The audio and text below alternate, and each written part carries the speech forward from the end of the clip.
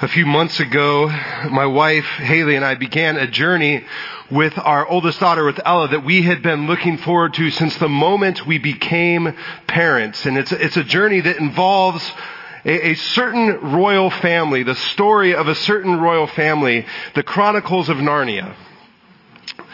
And before we opened the first book, I had an internal struggle.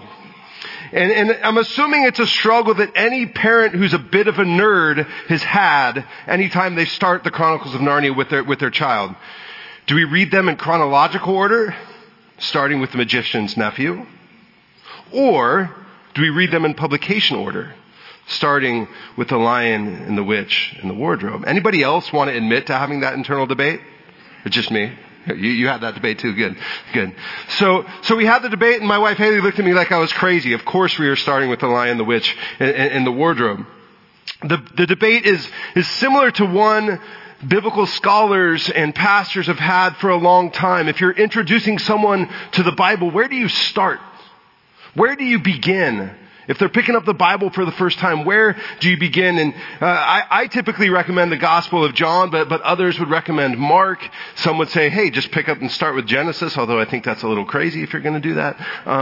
But one of the reasons we began this journey through the story last September, I know we took a break during Advent, is to kind of journey through the chronological narrative of Scripture, because more often than not, many of us who sit in pews on Sundays, we never do it. We never say, okay, we're going to read through the whole journey of Scripture together. And so that's why we've been doing this, is to say, okay, let's look at the story. And let's find the places where God has been working through God's people and how that relates to how we live today. Let's journey through the narrative of Scripture together. So we're picking back up with that journey this morning, and we're starting something new on next Sunday, on January 13th, where we're going to have a lecture series to kind of follow along. If you say, hey, I know Dave's preaching through it on Sunday, but I want to dig deeper. We're going to have a lecture series where we kind of dive into the history of what was going on during that time. And so next Sunday night, you can sign up for that on the patio today. We're also starting back up with our story small groups. If you were in a story small group before and you want to jump back in, we're beginning those in the next couple weeks. And if you weren't in a story small group, but you want to be, you can sign up for those on the patio as well. So as we began this story last September, we started with a grand introduction, with the creation story.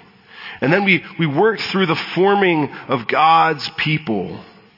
And we saw God lead men and women to shape God's people as they went through a cycle. And that cycle being where they walked with God, and then they wandered away from God, and then were called back to God. As we continue this journey this morning, we'll be picking back up in 1 Samuel. And if you're following along in the story, we're in chapter 10 of the story, and if not, we're at the first part of 1 Samuel. I always invite you to bring your storybooks with you or bring your Bibles. The words will also be up on the screen. As we open God's Word, will you please join me in prayer? Gracious God, we thank you so much for the story, for the gift of your Scriptures, and for the opportunity you give us to explore them in community together.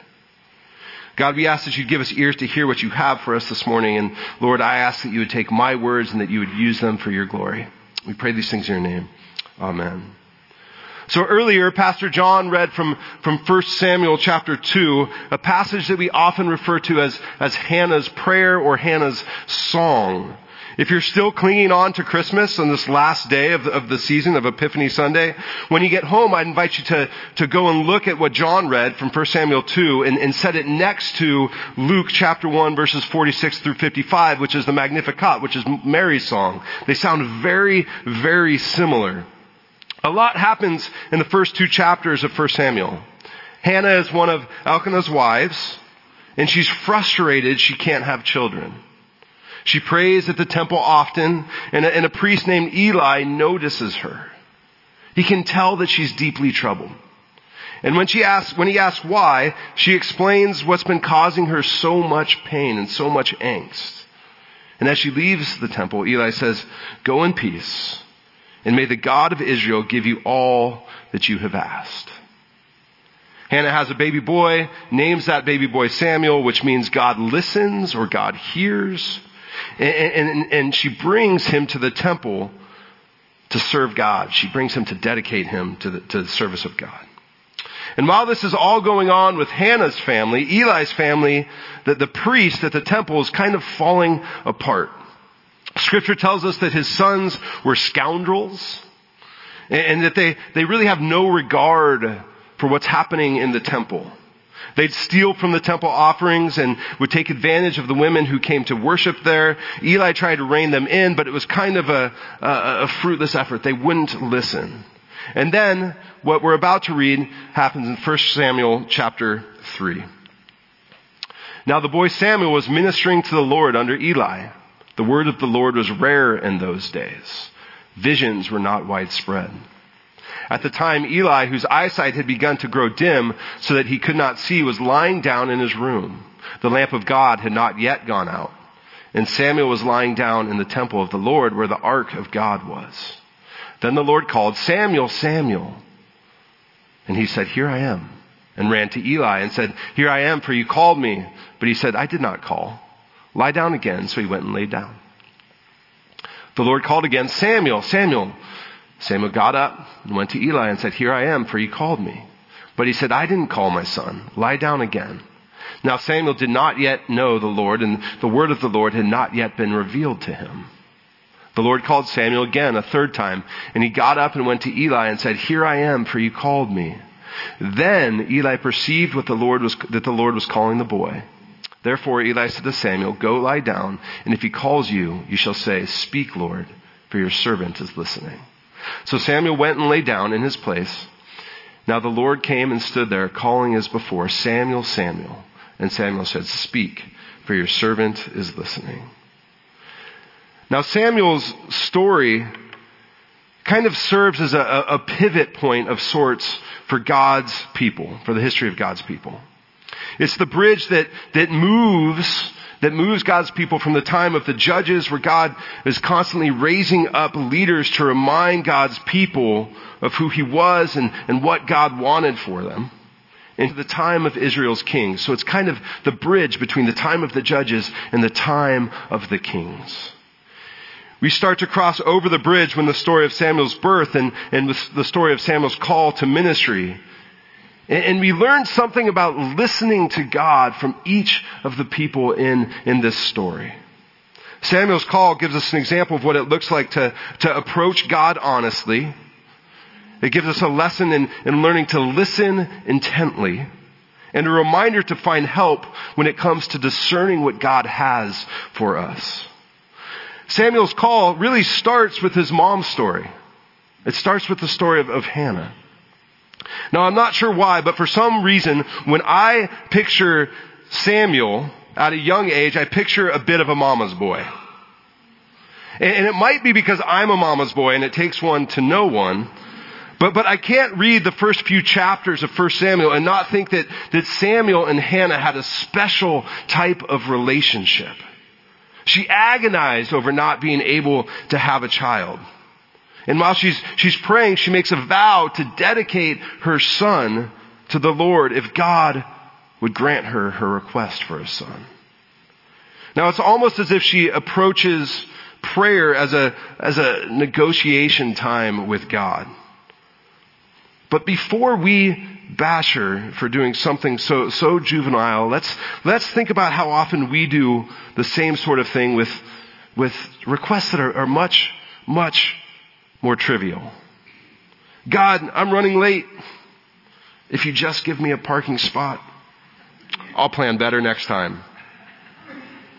God, if you just help my team win today, I promise I'll go to church next week. God, if you could just help my kids sleep. Oh, I pray that every night. If you would just help my kids sleep, I promise I'll be more patient with them tomorrow. She's just being honest. This is the deepest desire of her heart. God, if you would just give me a son, I'll dedicate him to the temple. I'll dedicate him to your work. And her desire for a son, for a male child, matched the longing of every woman her age during this time in history. But her willingness to give up the joy of raising a child and watching her son grow up was unique. It's an incredible sacrifice. And so when Eli sees her praying in the temple, he sees a woman who's so hysterical that he thinks that she is drunk. And he says, why are you making such a scene? Why are you making such a scene? And she responds, I'm a troubled woman, so I'm pouring out my soul before the Lord. I'm being honest with my anxiety. I'm being honest with my pain. Samuel's story starts before he is even born, with a woman who's willing to be honest with her struggles, who's willing to be honest with her pain. She's honest with herself, she's honest with her husband, and she's honest with God. Now sometimes, when it comes to approaching God, I think we either try to convince ourselves that we can get through whatever it is we're going through on our own, or we don't think that whatever it is we're going through is big enough to have to actually reach out to God and to ask for help and prayer. Hannah's story shows us that we can and should approach God honestly with whatever it is. And Eli teaches us to tune out the noise, or to put it another way, to learn to listen to God no matter what our circumstances might be. Eli's a priest who's getting older. He's serving in a temple during a difficult time in Israel's history where the light of the Lord, as we just read, was burning out as people weren't listening to what the temple had to offer. The people that he's called to lead had grown mostly ambivalent, and they weren't following Hebrew law. It would have been a difficult time to be a priest. And to add insult to injury, he's living out the nightmare of every pastor who's also a parent. It's the nightmare that every pastor who's also a parent has had at least a few times. His two sons haven't really fallen away from their faith completely, but they're making a mockery of what's going on in the temple, of what Eli claimed to believe. They had no regard for the temple traditions, and they spend their time terrorizing the few people who actually show up to worship, taking advantage of them in every way imaginable. I'm sure that he was worried about the state of his country, about the state of his congregation, about his own family, and yet, through it all, he sees a woman in need who's praying in the temple, and he pays attention to her. He pays attention to his calling as a priest, and he meets her where she sits. Then years later, as his sons continue to cause problems, he welcomes Samuel into the temple and mentors him. Now Eli had all kinds of distractions going on in his life, all kinds of things making him crazy that would make him crazy. He could have ignored Hannah or turned to Samuel and just said, you know what? I don't have time for it. I've got enough going on. I don't have time for this. But he didn't. He's attentive to God's call, even when he's surrounded by everything that he's surrounded by. Now, many of us have started the new year and we're already exhausted. We're already exhausted with the craziness that is around us, with the craziness of the world. We go from one thing to the next, and then when we finally do get a moment, we turn on the news or we turn on our phone and we look at whatever we see and we get depressed. Instead of listening through the noise, we're consumed by the noise. I'd love to challenge us all to be intentional with not allowing today's craziness to dominate every minute of our lives. For some of us, I imagine that's just as simple as setting some time aside to be still. For others, it might be starting some sort of new spiritual discipline. Or maybe it's as simple as just choosing some time to set aside your phone or turn your phone off. We really don't have to answer every text or email the minute that it's sent to us. And we certainly don't need to engage in every argument we see on social media or post a picture of every significant moment of our day. We don't need to be consumed by the craziness that's around us. The iPhone update, it's kind of eating at me. There's a new iPhone update, and every week it sends you a report. You've spent this much time on your screen. And that's depressing. It's depressing. My wife tells me all the time, put your phone down. Let's not be consumed by the craziness of the world around us. The third lesson that we see in Samuel's call comes from Samuel himself. In the passage that we just read from 1 Samuel 3, we see that God's call to Samuel comes 3 different times. And each time Samuel thinks it's Eli who's talking. Eventually Eli catches on to what's happening and tells Samuel, hey, next time you hear that call, say, speak, Lord, your servant is listening. Samuel couldn't discern God's voice on his own.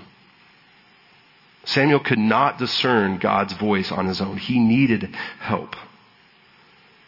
It would have been so much easier if each time that God called out to Samuel, God would have said, Samuel, this is God, pay attention. It would have been so much easier if that was the case, but it wasn't. That's not how it works for Samuel, and to be honest, that's not how it usually works for us either. We tend to paint this dramatic picture when we dream of the ways God's voice is heard. But the reality is, more often than not, God doesn't speak through the big, booming voice. Most of the time, God speaks through familiar voices. People we know, mentors, neighbors, friends, sometimes even your pastor. Someone in a Bible study who points something out to you in the Bible that you've never seen before. Now, one of my hopes for us as we move into the new year as a church is that every person in our community would have 3 people in our lives. At least these 3 people in our lives. Someone who we ourselves are mentoring. At least one person that we are all investing in. So if you're in a leadership position at the church, say you're a staff member, an elder, or a deacon, one person that you are mentoring, that you are walking with and saying, hey, here's what I do for the church, that you are kind of coaching, that you are walking with. Or maybe it's volunteering with our children's or students' ministry. But it also doesn't have to be here at church either. It could be somebody at work that you're mentoring, somebody in your neighborhood that you're mentoring. Who are you mentoring? Who are you walking with? So that's the first person, is who are you mentoring? The second person, someone we're walking with. At least one friend to walk beside. This is the person that you know you can call at any time of the day, knowing that you won't be judged, that they won't give you advice, that they will just listen. Who's the one person that you are walking with? So one person you are mentoring, one person you are walking with, and then the third person, someone who is mentoring you. Who is mentoring you? Who's investing in you?